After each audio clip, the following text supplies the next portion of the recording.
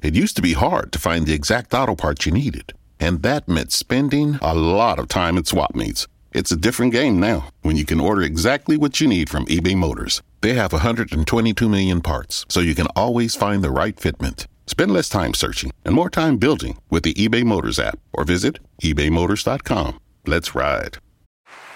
Hear that? Is that America cheering or a sausage patty sizzling to perfection?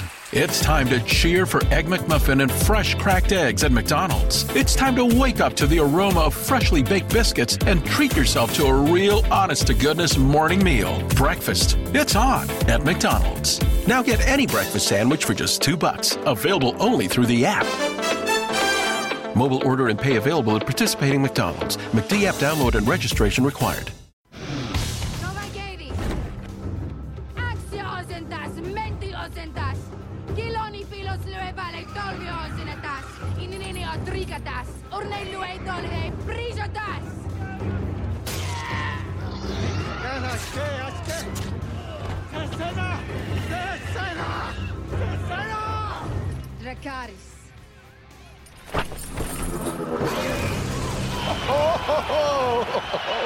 Here we go!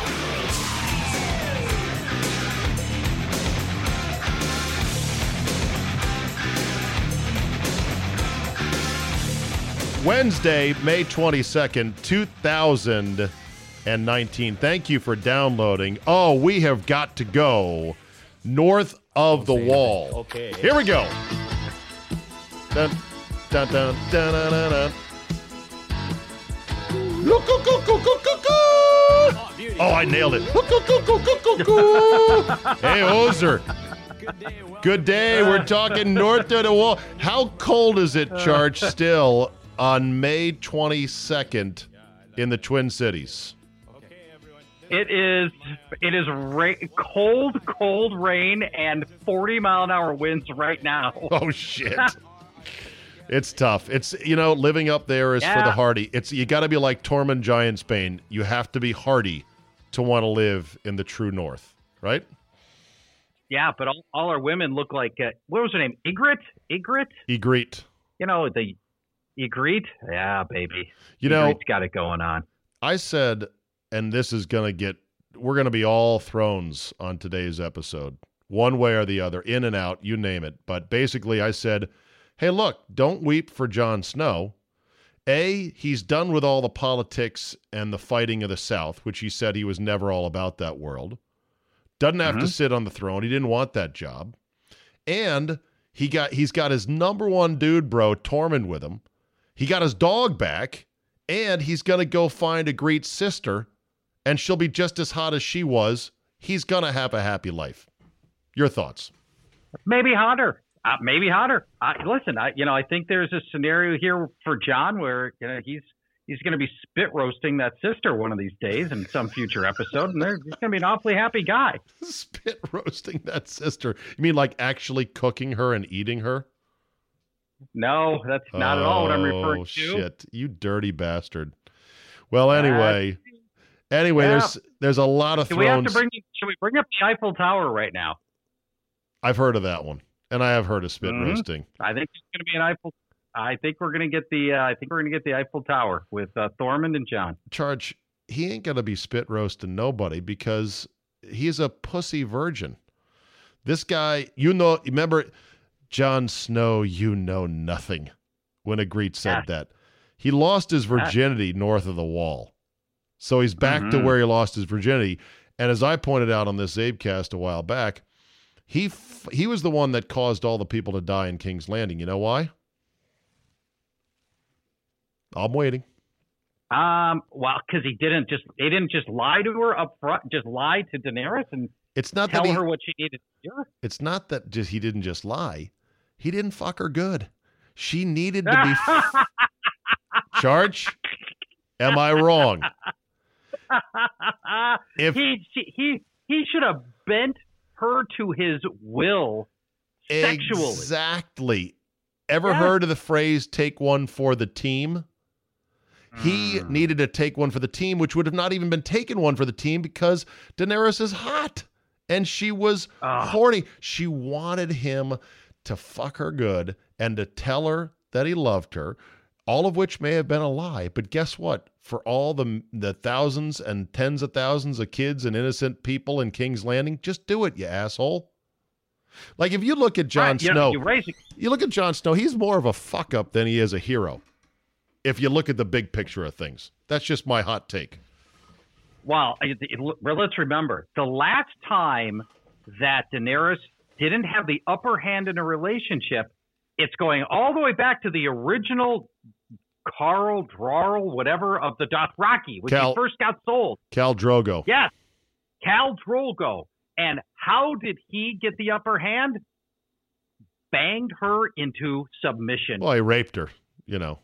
That was back when this show was extra rapey, and it got all the leftists and the social justice warriors bent out of shape, and they started going to subreddits and message boards talking about the lack of diversity in the writing room and this, that, and the other. By the time we got to the final episode, it's like, yay, let's let women vote too next time we have an election. And I'm like, Jesus fucking Christ. Okay. Am I wrong about that? Did you notice? Did you notice, Charge, how they said, and not only shall rulers in the future not be chosen or not be born, but they'll be chosen. They'll be chosen by the lords and the ladies of Westeros. And I thought, well, that fight for suffrage sure came easy. Right? That's right. It took American women 100 years. Yes, and they had to fight their asses off for it. In Westeros, they all of a sudden said, yeah, let's make sure women can vote too. I think either you or I raised this point last time we talked about this on this podcast. Over the course of the show, all the women became men and all the men became women. Right. All the women got balls and all the men became pussies. Awesome. Absolutely true. So absolutely. What's interesting now, Church, is that you got people killing the final episode, killing the final season, and then you've got people killing the final season, essentially saying, "Oh yeah, where's your Emmy Award-winning show, and what's your writing credits?" And stop being such a typical American asshole online these days and complaining about everything. I saw one tweet, that's the stupidest take. I agree, and here's the side I fall on. And this was somebody who tweeted this to me. They said, look, you want to be considered amongst the elite in the pantheon, then you have to deliver when it matters. Don't fall behind the whole, well, ending a show that's so popular is very difficult. It is for bad writers, but for good writers, it's not. If you want pantheon status, you have to deliver. And it struck me, Charch, that is a very sports fan-like take to a TV show. This was Game of Thrones championship, and they got rolled like Peyton Manning and the Broncos to the Seahawks at the Meadowlands. I'll hang up and listen to your answer off air. And not only that, but the old, well, let's see your Emmy-winning manuscript. That's like saying, well, did you play in the NFL? How can you talk about the Redskins when you didn't play in the NFL? I get to have an opinion. You know, I get to watch this thing critically and apply whatever judgment I want to it. Just because I haven't played the sport at that level doesn't mean I can't do that. Or just because I haven't written and I don't have any Emmys at home doesn't mean I can't do that. That it's absurd. Did I see your tweet, which was ranking the seasons or scoring them on a scale of 1 to 10? That was you. Okay. Yes. So seasons 1, 2, 3, 4, 5, 6, 10 of 10, 10 of 10, 10 of 10, all the way down. 7, you gave a what score? 4. And 8, you gave? 6. Interesting. I don't know, why was season 7 so bad? I need to go back now and look at that thing. What was the worst part about 7? The whole overarching premise of season 7 is the absurdity that if we go north of the wall and get a zombie White Walker and bring it all the way back to Cersei, she will suddenly have a revelation that makes her sane and trustworthy. And the whole overarching premise was laugh out loud stupid. Yeah, now I remember. Yeah, that was dumb. And they lost a dragon, and had a hole cut in the wall, all for Cersei to go, yeah, that's really scary. Let's go fight them. And then 2 seconds later say, nah, just kidding. Exactly. Which everybody knew she was going to do anyway. Everybody knew it. It was ridiculous. Then one other thing, just the gaping lack of logic in which when they're all north of the wall and they're surrounded by zombies and they're stuck on an ice floe, and they send Gendry off to go run 1,000 miles and bring a dragon back in a couple hours. It was just so ludicrous. And that was the sort of stuff, the sort of massive breaches of logic that just never existed in the first 6 episodes that were based on the book. Yeah, they got very sloppy, and they just said, well, okay, never mind this. It's a gap, but we'll just go with it, basically. By the way, wasn't Gendry the guy who was sent off in the rowboat, and had to row his way pretty much across the shimmering sea? At the end, you mean? No, or when earlier in the seasons, or was that Padraig? Oh, Padraig, I think. Padraig. Yeah, I think that was Padraig. Yeah, Padraig got sent off on a rowboat. That's Squire duty right there. Yeah, exactly. Well, all right, here's a question if we're going to use the sports analogy. At what point was let's pretend the final episode's the championship game, okay? They've limped to the championship game with the help of 3 pass interference calls, home field advantage. The other team got injured. But we're there, final episode. They can still win the championship, this series can. At what point in that episode could the game have still been won? Because I saw somebody tweet a pretty decent alternate ending that would have made more sense. But I want to know, what point do you think it was? I'll tell you when it was lost, which also means this is when you still could have the last chance to win it. Okay, so when was it lost? Tyrion standing up in front of the whole group as they're trying to figure out who is going to be the leader of the 6 kingdoms, and he tells us that stories can't be killed and can never be forgotten, and who has the best story of everybody here? Bran the Broken. The least interesting guy in the room. Right. By far the least interesting guy who has literally no story to tell. He did nothing for a decade of viewing. That's the guy who has the best story. They could have picked anybody else, and I will include in that the Night King. Had they just lost to the Night King, this would have been far more interesting. Bran was the worst of all possible choices. Yeah. He really was. And did you hear Aaron Rodgers at OTAs for the Packers go through and kill the writers saying, no, it was a terrible ending. And he's like, here's a better story. Here's a better story. This guy would be better. That girl will be better on the throne. And he appeared on the show. How about that?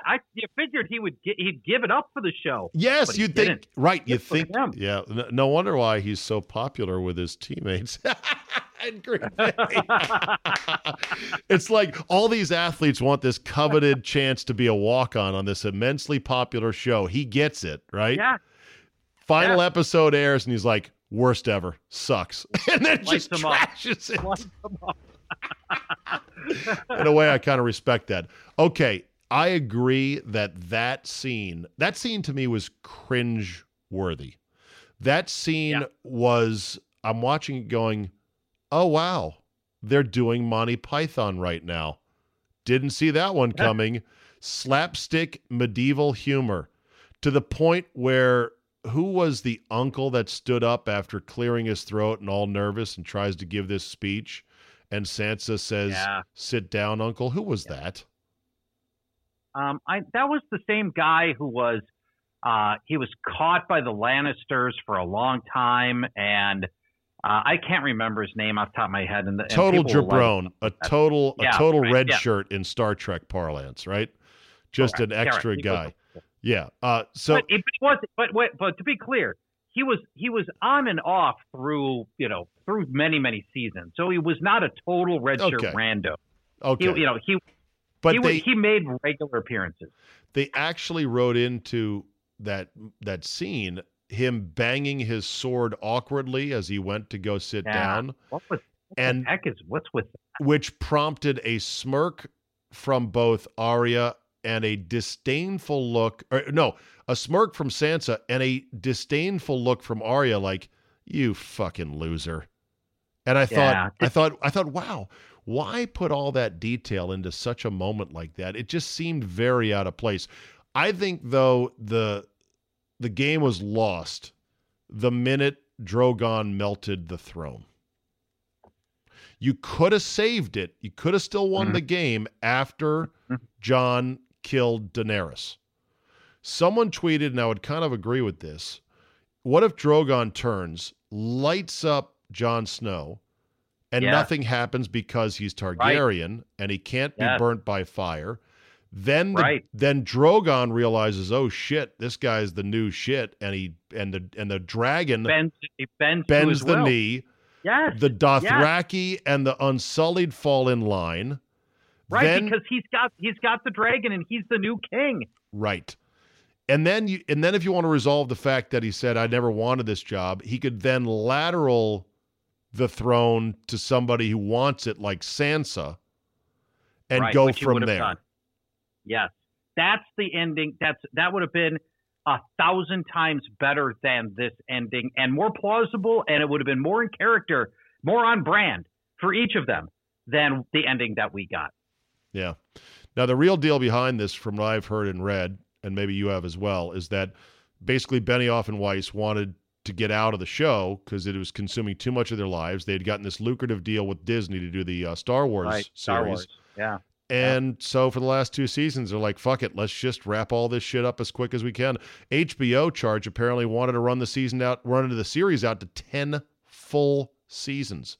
Can you imagine how glorious it would have been if they had showrunners that said, oh yeah, we got a lot more we want to get done, so light it up, 10 full 13 episode run seasons. That would have been magic.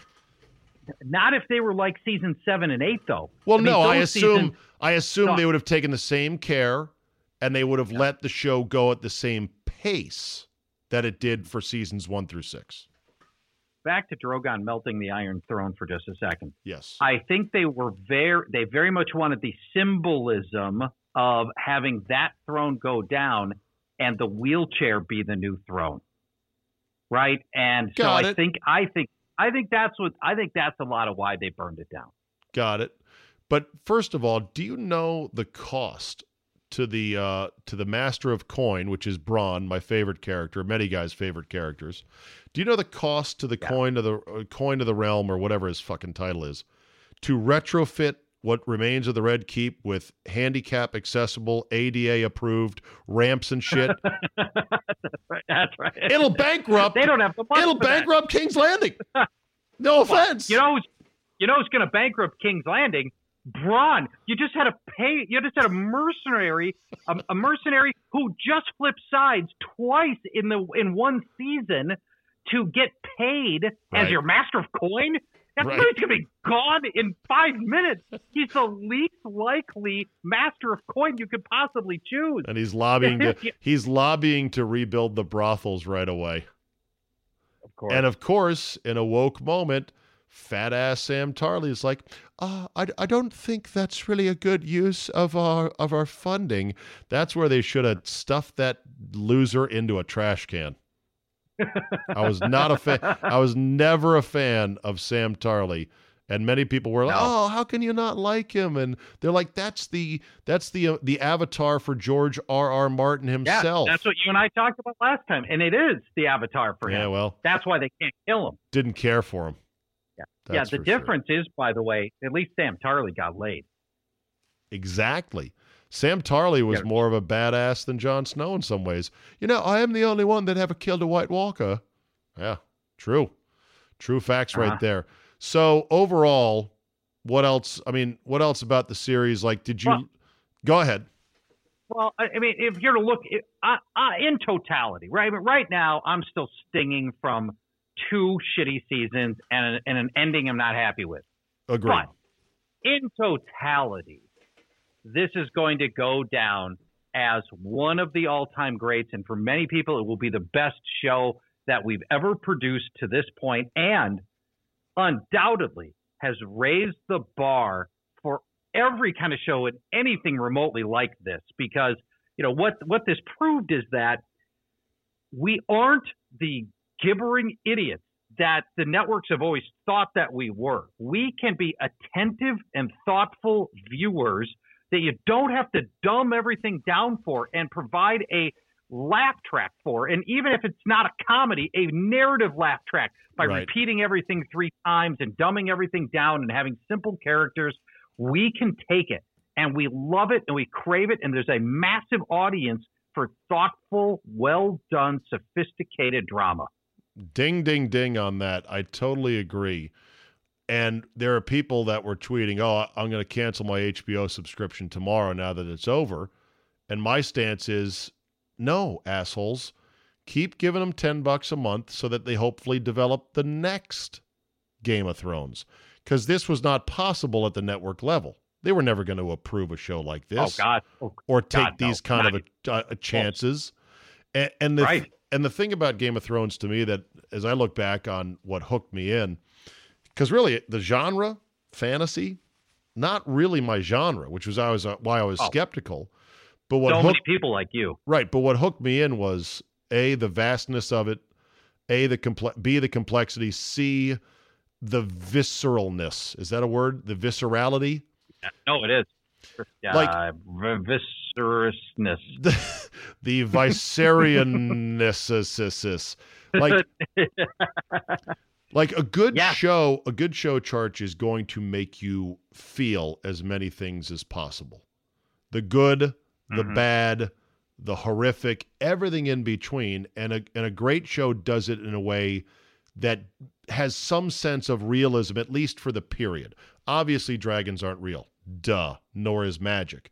But if the whole world that you're plunged into for an hour a week fits together and keeps its own gravity and its own connections and its own logic, which I think the show did very well for 6 years, then you have that ability to have a suspension of disbelief, which is the magic of great television or a movie, and to have a TV show that could be so visceral, like the shit that they had Ramsay Bolton do was gut-churning. Terrific.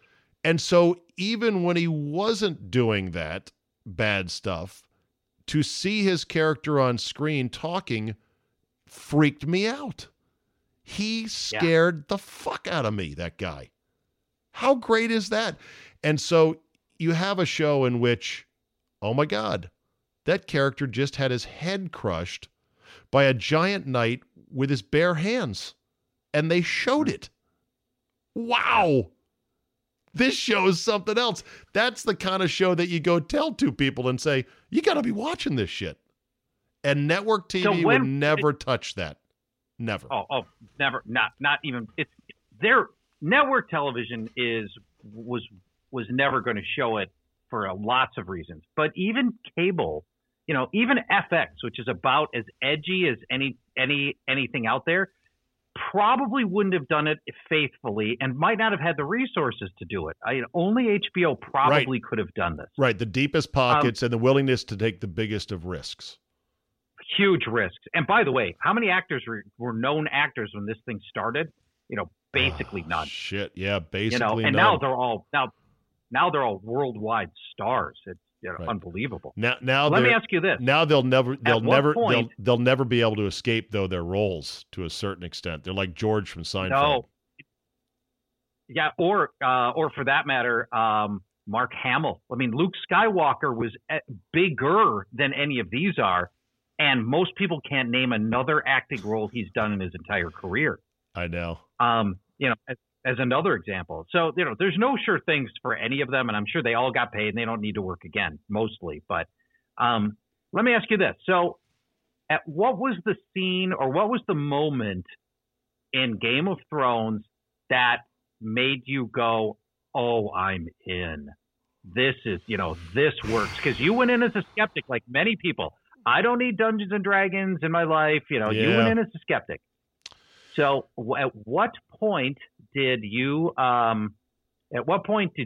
go, wow, this thing's in for me? I'm going to enjoy going back because I did buy all the Blu-ray DVD sets, which are not cheap, but I wanted to have them both for historical sake, and I wanted to go watch the commentaries and the extras and all that shit when I had time.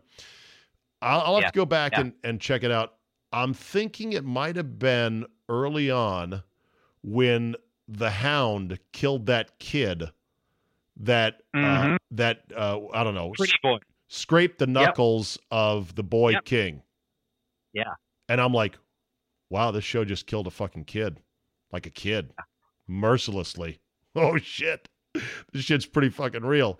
And just the more I got into it, and the other thing too was just, and this is the audio visual nerd in me, the rich sound effects and the Foley effects of the horses and the chains jangling. It was so perfect. Yeah. Like the whole show oozed quality, and the costumes and the sets and the scenery and everything else. It's like, this is the finest Manny's Steakhouse steak I've ever eaten. Ding, ding, ding, ding, ding, ding, ding. By the way, Charge, do you like the fact that one of our listeners from Milwaukee went to Manny's on his recent trip to Minneapolis and took your recommendation to order the off-the-menu Manny's cut ribeye, right? Yes.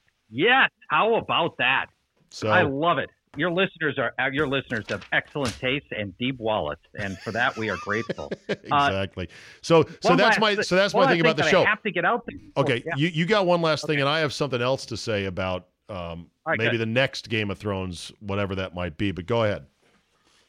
Well, that's a little bit what I'm going to pivot to, just briefly. For the people who are thinking about quitting HBO, you can't do it right now because the best television I've seen in the last several years, basically since season 6 of Game of Thrones, is happening right now on HBO in the docudrama miniseries Chernobyl. It is jaw-droppingly good. It looks incredible. Oh, Dave, the tension and anxiety in this is so unbelievably palpable. And if you were talking about how you love the sound effects, wait till you hear this show. Oh God. It's amazing what they've done. Most of us know only the broadest of strokes with Chernobyl. We know there was a nuclear incident of some kind. We know that it could have been way, way worse, but was still bad, but we don't know anything about it. We can't attach a single name to it. To see what actually happened inside the Soviet Union and recreated insanely faithfully, it is astounding. That is the big thing that I do wonder about, is how faithfully and how accurately do they portray what happened. Let me tell you. And how do you know? And how do you know that they're not taking massive liberties off of sources that may not be totally accurate? I do know, and here's how I know. The show is so good, I tracked down, thank you to people on Twitter for this, I tracked down the associated podcast with the creator and writer. And after every episode airs, there's 5 of them, they're on Monday nights, they release, week by week, they release an episode by episode recap, and they tell you, wow, this is spot on what happened, and they're constantly doing this. Did this really happen? Yes. And in a couple of cases where they have to take license, they just come right out and tell you. There's a central character who is a scientist, and they come out and say, well, this is an amalgam of a lot of scientists that were working in this role, but we can't tell the story of 12 people, so we rolled that person into one. But overwhelmingly, the pain and care that went into the crafting of this show is unbelievable. And on Twitter, because, God bless Twitter, Zabe, these things happen sometimes. Yeah. I'm talking about it a lot. A Chernobyl historian chimed in and said, I can validate that this is the most authentic, authentic thing that's ever been created about telling the story of Chernobyl. That's awesome. I can't wait to watch it. When I saw the trailers for it, I'm like, oh shit, this looks really good. But then my second thought was, I wonder how accurate it is, because on the one hand, of course, the communist Russians are going to be conniving shitbags who don't care about their citizens, and they're just going to try to cover their asses. On the other hand, there's a lot of people that would love to paint the Russians as even bigger conniving shitbags than possible and really turn the volume up on some elements of the disaster to make them look even worse. So I went in with the same exact skepticism. As it turns out, Zabe, the theme that runs through this entire show is lies. Oh, because this thing, the people that lie, the lies that were told from people who are protecting their ass over and over again and propagated all the way up to Gorbachev were astounding. How many people did not want to accept this, and the lies that continued. And the creator said something very fascinating. Chernobyl could only have happened in Russia and could only have ever been solved by Russians, because one of the ways that they solved their problem is by throwing bodies at it, as you'll see as you watch it. Oh, God. So they just told people, you got to go in there and do this, even though you're going to die and melt of radiation. Wait until you see it, Zabe. I'm telling you, this is okay. It is so good. Larger point historically is that incident really blunted nuclear development as a source of energy worldwide, because everyone's like, oh, shit, I don't want that happening in our backyard. But what was really overplayed was the fact that the Russians were cutting corners like crazy and doing shit that was insane, whereas our standards and other countries that use nuclear for power would never do that kind of stuff. And they're honest about that too, Zabe. The senior engineer on staff was 25 years old, and he had a mail order degree. Is plenty of experience to be a Chernobyl engineer. Exactly. If there's problem, shut down reactor. No problem. Let it cool down. It'll be better in the morning. Yeah. All right. I was talking to one last thing on this. I'm sorry. I'm droning on. No. I apologize. No, I'm talking to one of my state representatives who's really into power. Humble brag. Charge humble brag. Note it. Go ahead. And he's a big believer in both emerging solar and wind, but also nuclear. And a lot of people don't do both. He's both. And I said, well, he's like, you can't just rely on wind. You can't just rely on sun. They don't make enough power. And, what happens to Minnesota? What happens when we don't have sun? What happens if we don't have wind? There are problems that we have to have. And he threw this out, and I was stunned by this. You can set up 5 acres by 5 acres of solar panels, which is, as far as you can see, solar panels, right? On a sunny day. And it will provide as much energy in 1 year as a nuclear reactor plant will provide in 90 seconds. Of course. Right. I mean, First of all, I think wind is worthless, and it is more trouble and worse for the environment than anything, because it kills a ton of birds. It ruins vistas, and it doesn't produce nearly enough energy to be worth it. Plus, there's a lot of maintenance that has to go into a fucking windmill. You ever read about that? These are massive things that these are massive pieces of machinery that have to be maintained. Somebody's got to go squirt oil and lube in all those gears up there 100 feet up in a windmill. And you're totally dependent on the whims of the wind. Solar, I think solar has a little bit more payoff there because it's passive. Nothing's moving. It's just a big flat panel sitting out, soaking up the sun. It makes sense in places like Arizona and the desert in California. But nuclear is the Mac fucking daddy. That's where you can really get a lot of bang for your buck. But it's such a spooky thing, and people, they're like, not in my backyard, and what are we going to do with the waste, and how do we transport it, and everything else. That it's a tough one, and most of the liberals and most of the Greens are hard against nuclear, even though it'd be the most environmentally friendly of anything. It is, and actually, some of the according to the guy I was talking to, he said a lot of your sort of rank and file rational leftists are now re-embracing nuclear because they've learned enough to know. It's only the ones that haven't taken the time to really learn about energy and just want to feel good about themselves, and they know they want clean power, and so right. they still are holding on to the dogmas of the 70s and 80s with the nuclear, perceived nuclear problems. That said, we're always going to need internal combustion because ain't nobody is going to get on a battery-powered airplane. Nobody. Think about that, or nuclear-powered either. Right. No, you're right. Or nuke. No chance. I'm not getting on a battery-powered airplane. I don't care how good your lithium-ion batteries are and how you click them into place on the 737. Not getting on that plane. Sorry. Okay. Enough. Now, there may be a hybrid at some point. Sure. Right. So, much like our cars were hybrids for a long time, but sooner or later they're going to be all battery. Or predominantly battery, right? In our lifetime. Do you know that I was? Yeah. Go ahead. Mostly battery. It'll be mostly battery cars. The next car you and I might buy may be battery cars. Eventually, we'll get there. Do you know how destructive though making batteries for battery cars is to the environment and the precious materials that have to be mined for it are, and the hazards of disposing those things? Yeah, it's not trivial. In a lot of ways worse. No, exactly. It's a lot of ways worse.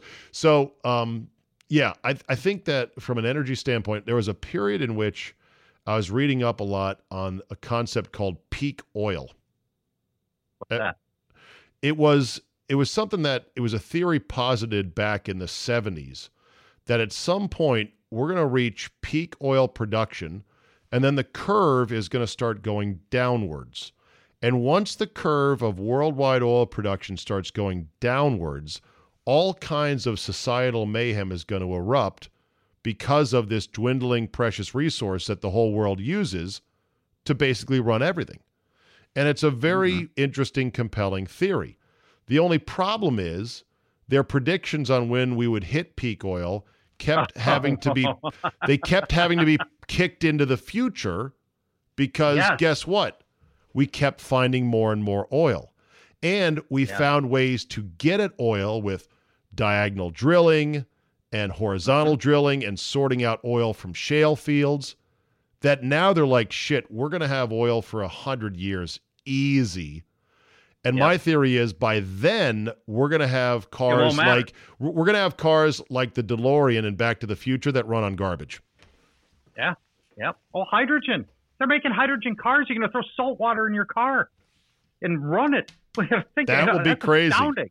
That will be crazy. But you know what? If it's a BMW hydrogen car, true leather seats will still be an extra charge of $2,495. Do you have you ever? By the way, have you ever owned a BMW or a Mercedes? I own one now. Oh, you do? I own a BMW right now. Good for you. They upcharge you for freaking everything. Yeah, everything, and not trivially. Oh, I have shopped Beamers and Benzes because, my penis is middle-aged and I've got to prove my worth in this world. And I've always wanted to be able to roll around with a fine piece of German engineering under my ass. But every time I go to scout out what would I want, I had to you go to the website and you go, click this. Okay, I got to have this, got to have that. You start clicking, click. And it's like, holy shit, this car got expensive quickly. Yes. And my other thought was, well, I'm just overwhelmed with the choices. I feel like BMW North America, you're making me assemble this car piece by piece myself. Stop it. I just want to buy something nice. Well, if you went to the dealership, you'd have a I know. They're all pre-made, right? And you're going to get a lot of them that are sort of right down the middle and all that. But charge. You're right. Charge FOMO. Fear of missing out.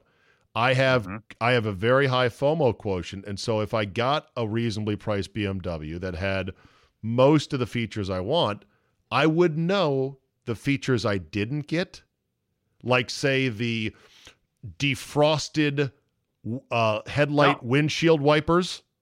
Wait, I have the story. I know exactly what you're talking about. The one I didn't get, and it haunts me to today. I didn't get the camera that reads that reads the road and reads the speed signs and reads the lane departure thing because it was $5,000 for the camera that reads that. And I'm like, at some point, I got to say no. So I didn't get that. And now you've got FOMO on that. And now I've got FOMO on that. Now, and I think about it all the time. Right. And here's the funny thing. So I have a 2014 BMW. What My kind? wife bought a 20 X5 because I'm in Minnesota and all we drive here. All you drive is SUVs. SUVs, right? That's right. The whole you walk, you go to the mall, it'll be 40 SUVs in a row and a sedan. And my wife just bought last summer a $30,000 Mazda, half as much money. It has more gadgetry, tricks, front at the display. It's got the on-screen display or the heads-up display on the windshield. It has everything my BMW could have had I poured every cent I could have made into it. It's all in a Mazda. I know, but you still have pimp hand rolling up in your Beamer.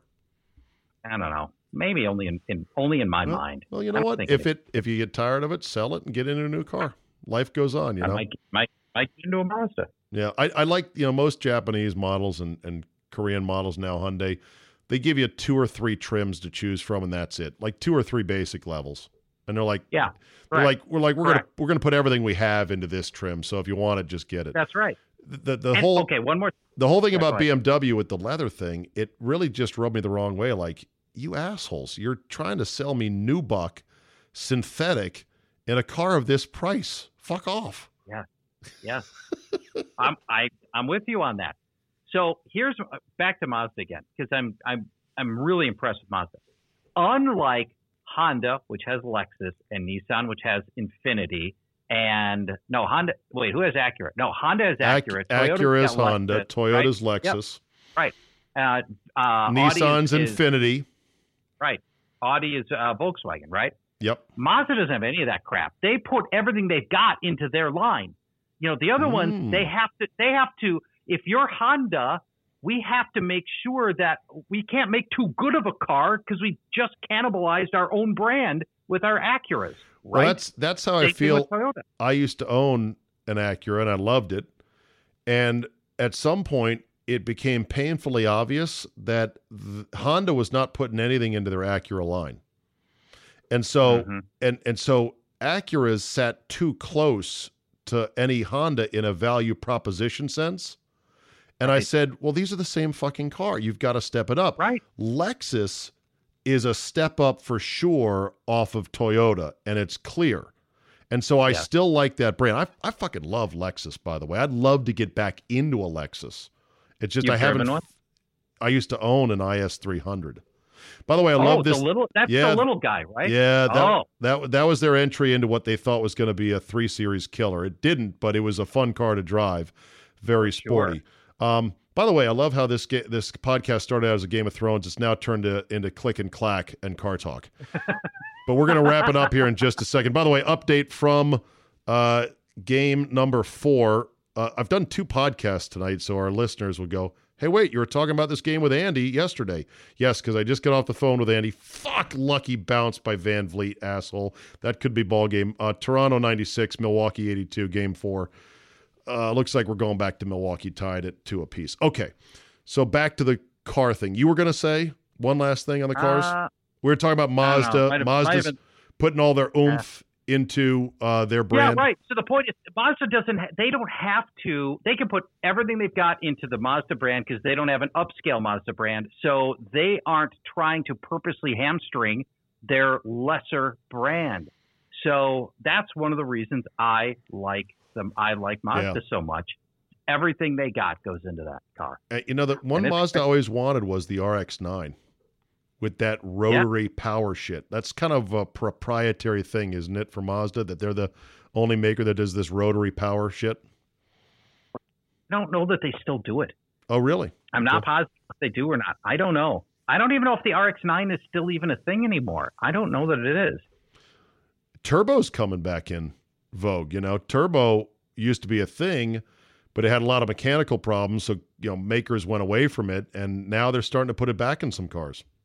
Turbo, love Turbo. Oh yeah, Turbo. Well, have you ever had? You've had it. Have you had a Turbo before? I had one Turbo. I had a Mitsubishi Eclipse Turbo, in 1992, and I loved it. It was a red car.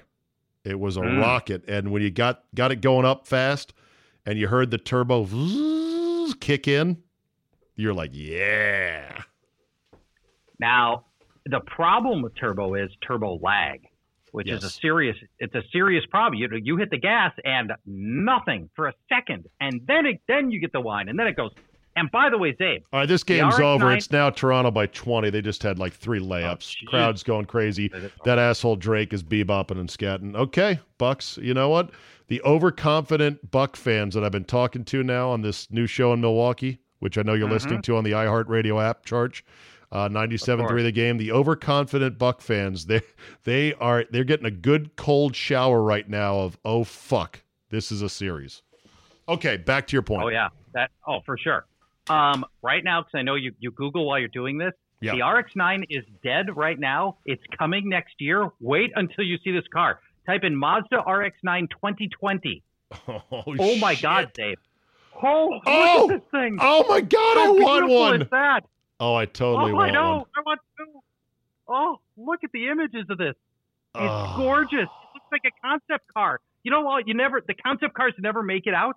The Mazda RX-9 looks like a concept car come to life. I know. Oh, it's pretty. Man, is that beautiful. It's pretty sweet. Although, I feel like I'll be like Jenny Sack in The Sopranos, unable to get out of the seat because I'm just so fat. Do you remember that?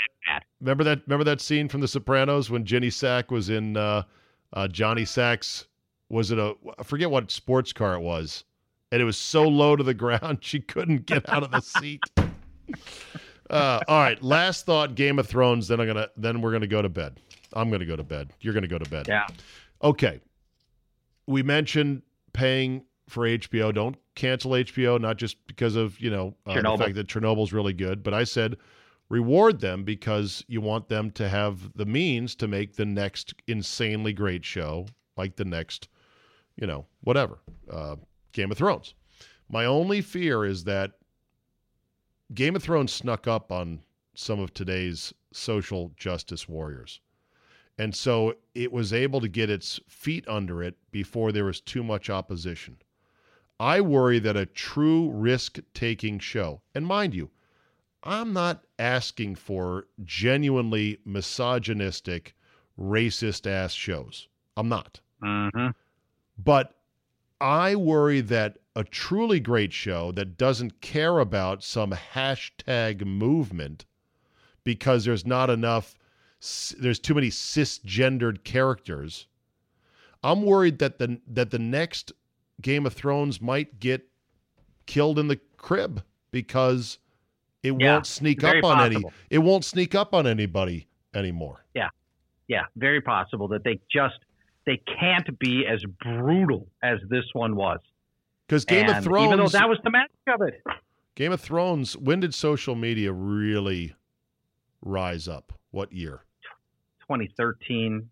Right. So Game of Thrones had a 3-year head start where there was no hashtag, whatever.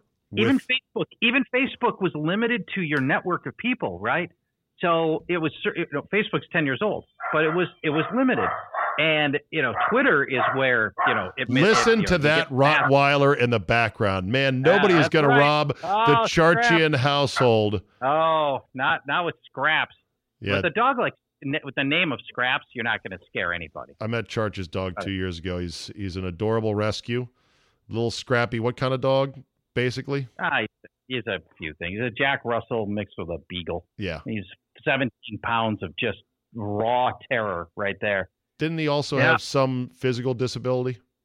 Well, no, what you're remembering, it happened when you were there. Oh, he hurt himself. He had a lip ailment. He had a lip ailment of some kind that was kind of gross, unfortunately. What was the line? What was the line in Christmas Vacation where he's like, snots? So he's got a sinus issue.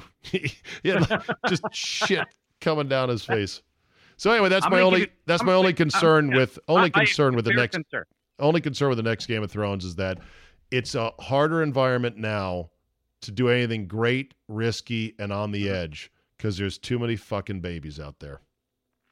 For sure. So the next great show might not come from that branch, and that's very possible. Yeah. I've got one other thing for you. So just one last Game of Thrones thing for the 2 people that are still listening. Yeah. I think there's a chance that Bran was the puppet master the whole time. That he was evil. He was evil the whole time. His whole plan was to get onto the throne. He can't physically get himself onto the throne because he can't. And so he needed to manipulate all of these situations to make sure that he gets himself onto the throne.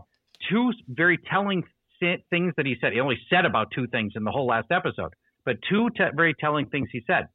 One was that when Tyrion was giving his long dissertation, and and Bran is there, he said, I'm here for a reason. My whole point is to be here. Why do you think I came this far? Why do you think I came this far? That's right. And then he also told Jon, you were right where I needed you to be. When he was talking to Jon, I really think that. What does that mean? I think that he was manipulating this whole group the whole time to try to position himself to be a choice to take the throne without having to raise a sword. So I needed you to be there to stab Dany in the heart. You were right where I needed you to be. Exactly. And also, he said back in Winterfell, I'm not Bran anymore. That's right. He's not Bran. He is this 3-eyed raven that is evil, that wanted the throne for his own purposes, that could be very sinister. Yeah. And then, of course, people are already saying these lines from Tyrion about, well, talk to me in 10 years. And Jon's like, I'm not sure I'll see you in 10 years. And he goes, don't be so sure about that. Was almost a, yeah, we're going to ramp this thing up again in 10 years and do a whole nother series. And by then, hopefully, George R.R. Martin has put the microwave fucking burrito down and finished these books. I don't know what's taking him so long. It's not happening. And get this, because you're not a video game guy, so you might not, at least not like I am, so you may not know this. George R.R. Martin just confessed, I call it a confession, that he's been working with a Japanese video game company to help write the script for a video game. What? A video game on what? Game of Thrones? We don't know. It's no, it's not Game of Thrones. It's just a video game, as far as we know. We don't know all the details. Yeah, watch. That's ridiculous. Watch. It'll be some updated version of Qbert, and people are going to go, this is what you fucking designed, you moron. All right. You know what, Charge? We're going to call that a wrap, brother. I loved it. I can't believe I'm looking at the clock, 51 minutes and 30 seconds, and I was never bored. I was not bored for 1 second, buddy. I'll nerd out with you about anything at any time. Good to talk, and we'll check you down the road. Bye-bye. See ya. I'm Bob McKenzie, and this is my brother Doug. How's it going, eh? All right, that was good. That was good fun. God, I loved we morphed into shit that we really over our skis on, like nuclear energy. I'm sure you're going to email me. There's smarter people listening going, you're wrong about this, you're wrong about that. That's fine.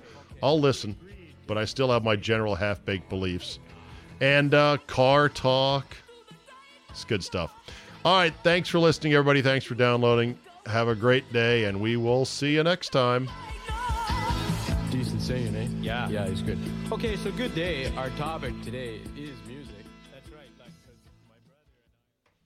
Grandparents. At Vanguard, you're more than just a grandparent. You're the family historians. You fill your closets with heirlooms, family photos, and letters from long ago. You're always planning the next family reunion, even at the reunion. Because for you, time well spent is time spent on them. At Vanguard, you're more than just an investor. You're an owner. Because the future you're building is bigger than yourself. Discover the value of ownership at Vanguard.com. Fund shareholders own the funds that own Vanguard. Vanguard Marketing Corporation, distributor. It takes a lot of ingredients to fix or build a car, like cooking, but without the frozen dinner easy way out. eBay Motors has 122 million parts. It's always the right fitment, so you can follow any recipe to a T. Whether it's a vintage Italian coupe that's classic like Grandma's meatballs, or a German luxury car that's as complicated as Oma's rouladen, to cook up something great in the garage, use the eBay Motors app or visit ebaymotors.com. Let's ride.